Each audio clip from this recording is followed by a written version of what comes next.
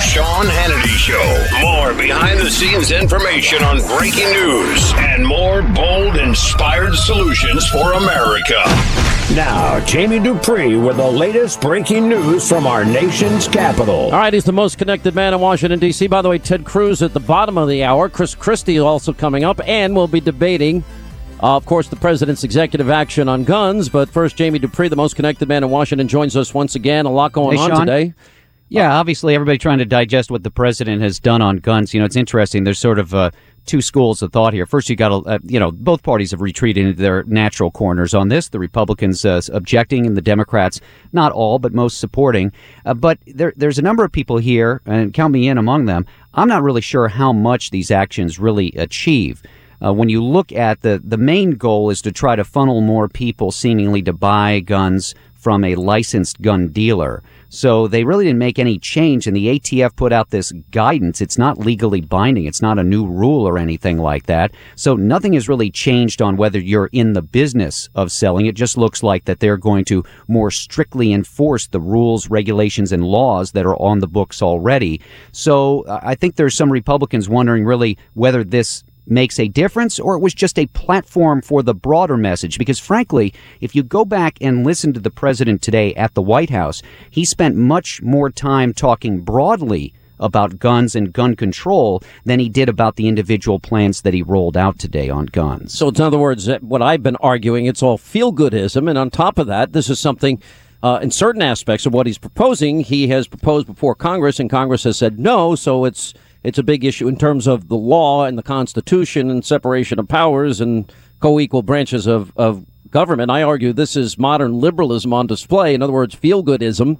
It looks good, it sounds good, it feels good, but the fact is no lives are going to be saved. As a matter of fact, in more than a dozen mass shootings since Newtown, you have analysis by the Washington Post and the New York Times found that none of them involved firearms purchased by from unlicensed people, the so-called gun show loophole that the president is moving to crack down on. The broader discussion today by the president in this event was about expanding the background checks. You know, the Manchin Toomey bill that's been discussed before and didn't go anywhere because of a filibuster. And that was, you could tell that was the president's big push, was to do that. He does not have the legal authority to do that. The Congress has to do that. And so if you dig down in on the issue of how they're trying to basically, in a sense, I think, scare people who might be skirting the law right now. I mean, there are people out there who technically could be considered to be selling too many guns or making a profit, and who might come under the umbrella of, quote unquote, engaging in the business of selling.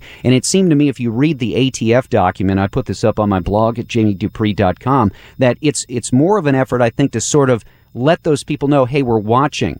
There was really nothing new, quote unquote, that was unveiled by the president on this issue, and he certainly did not take any steps to broaden and expand those who would be forced to get background checks, except for the issue of buying a weapon from a trust or a corporation or some other legal entity. Now, in the same breath, I do understand when people say, yeah, but look at what in the details of this thing from the ATF. They say that they could say that somebody should be a licensed dealer even if they sell a few firearms a year.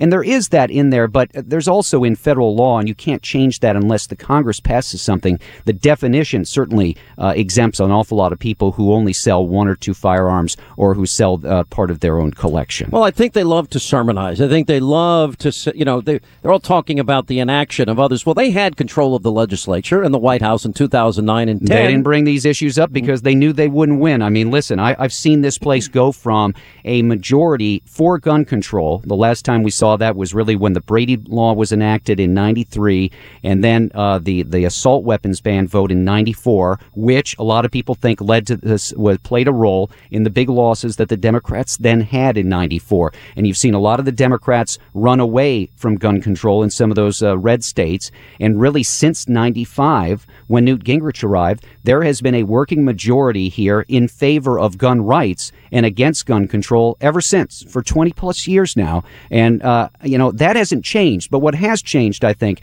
is that it's obvious this president, Hillary Clinton, and a number of other prominent Democrats have decided they want to be more aggressive in public on the issue. And that's what I think we saw more than anything today, and what we'll see the rest of the week. He's now entering the 8th year of his presidency. by my count, with all the violence we've had in Chicago, and I know the president's shedding tears today, I would argue they're little crocodile tears, and clearly an act of manipulation by a master politician, frankly, a demagogue, attempting to use emotion to counter reason. But, I will tell you this. I listen to the president, and I'm watching him, and I'm sitting back, and I'm saying, where were you all of these years? And I remember distinctly James Foley. Remember that day? When he was in Martha's Vineyard, and he literally gave a few comments and raced off. Didn't impact his tea time, did he? And that was after he was decapitated by ISIS. And you know what? I didn't see him getting all misty then. So I'm really cynical about, the display of emotion by a guy that has ignored even his home city for the better part of 8 years. Well, what it came down to Democrats, when they were in charge those first 2 years of the Obama administration in both the House and Senate, they knew they didn't have the votes. And there were a number of people who didn't want to have to be forced. Wait a minute. I think they did have. It's not that they didn't have. They knew there would be massive political blowback. Well, that's what I just said. There were a lot of Democrats who didn't want to vote on those issues because they felt like it would run against them. But I think they could have gotten it done had they wanted and made it an agenda item for them. I don't think that they had not a majority, even in the House. No. Well, A, it would have been filibustered in the Senate. But B, I'm not sure they could have mustered a majority, even though they controlled a majority in the House, simply because back then there were still enough blue dog Democrats that I don't think it would have happened. Don't you think the argument, if only one life is saved, we hear this all the time. Well, if only one life is saved, then airplanes have to go away, swimming pools need to go away, bathtubs need to be eliminated, cars and bicycles are gone. So I've never bought that as an argument. And he never talks about the number of people whose lives are saved, which I have chronicled on this program, because people are armed and use them in self-defense. I think, to me, the most interesting thing that has happened on the Democratic side in the last 6-12 months has been the willingness of the president to speak out more, and that other people have followed him. There were a number of years in which not much was said outside of just sort of a small subset of Democrats in the Congress, and that has changed a little. Now, the dynamic may change, but I'm not sure that it changes anything here in the Congress in terms of votes. What about Marsha Blackburn? I read that she's come up with a response to the executive action of the president. And I have Speaker Paul Ryan on Hannity tonight. I'll ask him about it. But anyway, she said these executive actions represent another assault on the Constitution by the president. And she has called for defunding the Justice Department over this. Any movement? You could try to pass something like that. But remember, the budget's already done for this year. So it'd have to be something else that could be filibustered again in the Senate. But again, I'll sort of circle back to what I started with. I'm not sure that there's really that much new ground broken in these executive actions. They remind me a lot in the sense of what happened 3 years ago right now, in which the president rolled out 23 different executive actions on guns. Nobody could probably recite those now because they really did not have an impact. There is some here, but I'm not sure what the Republicans will do. I'm sure they'll have some vote related to it, but whether or not they can actually get something to the president, I'm not so sure about that. Pretty interesting, I'll tell you that. A lot of presidential news out there. We now have a poll shows that Ted Cruz is defeating Hillary. One poll has Ted Cruz up by 9 in Iowa. Another has Trump and Cruz tied, but Trump remains in the lead nationally and in New Hampshire and in South Carolina and in Nevada. Yeah, and there was a new poll out in California today, and the only reason I note it is just because of trends. It showed Cruz ahead of Trump, but margin of error stuff, with Rubio then in third in double digits. And, we're seeing that outside of New Hampshire. We're really sort of seeing Cruz and Trump up top. Rubio has now moved securely into third, and nobody really near him. New Hampshire is the only state where it's different. You're going to have Governor Christie on later today. I mean, I know a few months ago you thought Christie was dead.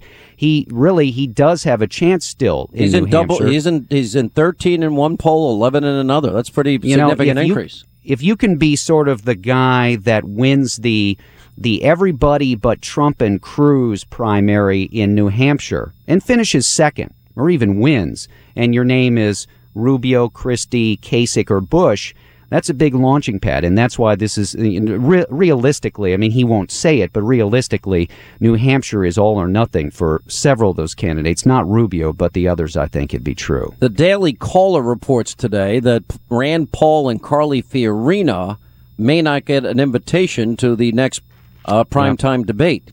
That's the way it looks. The one that's being run by the Fox Business Network on the 14th down in North Charleston, South Carolina. They may have as few as 6 people up on the stage for that one for the Republicans. And then Rand Paul has already said that he does not want to participate. I mean, he could still back off that, but he has said he doesn't want to participate if he's moved down to the lower tier. So right now you would have Trump, Cruz, Rubio, and it looks like Carson and maybe Christie and Bush who would qualify, and the others might not. So, that's a tough one. Looks like John Kasich would get it. It's going to be very close for him. It's going to be very close for several. And they have there's a bunch of different rules as to how you qualify. But obviously, if you get booted down at that point, and then there's another debate later in the month on the 28th in Iowa. We have not been told as yet what the criteria will be for that debate. It was an interesting story in the New York Times. I want to get your take on this. And it showed that Trump's best state is West Virginia. Mm-hmm. It's followed by New York, where 8 of Mr. Trump's 10 best congressional districts are in New York, including Long Island and upstate New York.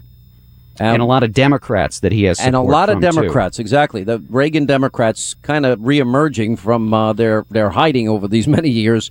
But then it's North Carolina, Alabama, Mississippi, Tennessee, Louisiana, South Carolina follow. But you got to wonder, does Donald Trump in any way have the possibility of rewriting the electoral map that we currently have in place? Because look, it's very hard under the current circumstances if Republicans can't open up other states. If they can't open up a Michigan where they have a Republican governor, if they can't open up a Wisconsin, if they can't win a state like Iowa, New Hampshire, Ohio, Florida, North Carolina, and run the table on them, if they don't run the table and add new states, and the new states obviously would be Wisconsin, Michigan. Then you have to include Iowa, New Hampshire, and New Mexico. And they have to run the table on every one of those states. That's a difficult task. Yeah, I think there's 2 separate issues here. One, it's obvious that Trump is still drawing a lot of those Reagan-type Democrats who are still registered as Democrats. And so one issue is, do they participate at all in the Republican primaries and caucuses along the way, or are they the type of voters who are registered Democrat, but they vote Republican in November? And there's still a lot of those people out there. And, does that hurt Trump in the first go-around? Whereas if he could survive that and get to the general and be able to use those people, that's a whole different issue. The question that I have still in some states is, are the people who say they're for Trump, are they registered as Republicans? Are they registered to vote? Are they really going to turn out? Because it is a whole different thing to just show up at a rally as opposed to spend several hours in a school or a library. You got to believe that, and this is funny, you got to believe that if people are willing to show up at rallies, that's a pretty good indicator that they're motivated to vote for somebody. No, this takes us back to the press not being allowed all the time to interview the Trump people who are at the rally, and it happened again last night at his rally in Massachusetts, where the reporters were penned up for a while. The sort of anecdotal evidence is, yes, there's an awful lot of people who are coming out, but there's an awful lot of people who come out as well because it's the big show in town. And that's what you just never know about some of these things. It's funny, as a reporter, most people wouldn't know this, but as a reporter, when you go cover these events, I mean, the first thing you need to do there is cover the candidate. But the second most important thing is to interview as many voters as possible to try to get a read on what they're thinking. Oh, I'm sorry. Go ahead. No, you'd just be amazed at how much insight you gather into those people who are there for an event like Trump. Let's talk about the Hillary-Donald Trump battle. Hillary says her New Year's resolution is to not mention Donald Trump. Let's see how long that lasts. Yeah, I'm not sure about that. That's for her and other Democrats. I think they'll be after her, after Trump for a while. I mean, she might not want to get into the weeds and a back and forth with him on a daily basis, but I find it hard to think that she's going to ignore him for the next couple of weeks. All right, Jamie Dupree, a lot going on. See you, Sean. The most connected man in Washington.